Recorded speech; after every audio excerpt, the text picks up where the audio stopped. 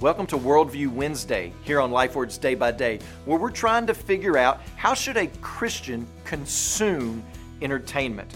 We don't want to let the entertainment to happen to us, but rather we want to sit above it. We want to sit in the seat of authority and be discerning of it as it's coming to us.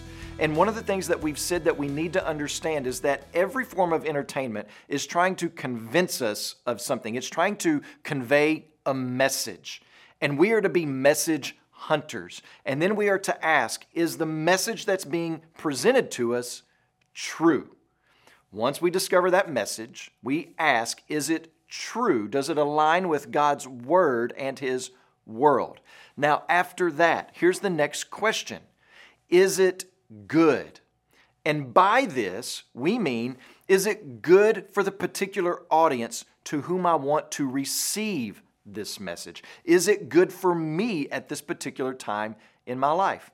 So for instance, the book Anna Karenina may present true themes about human nature, but it may not be good for a 12-year-old girl to read, but perfectly appropriate for an 18-year-old young lady to read.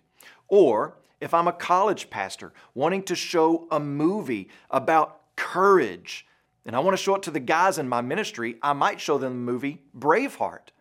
But that might not be the movie I show on family night in my living room.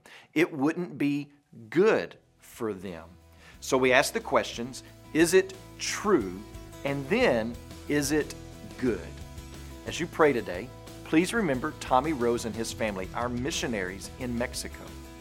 And also remember the Ekenyambo LifeWord broadcast that's heard throughout Tanzania and Congo.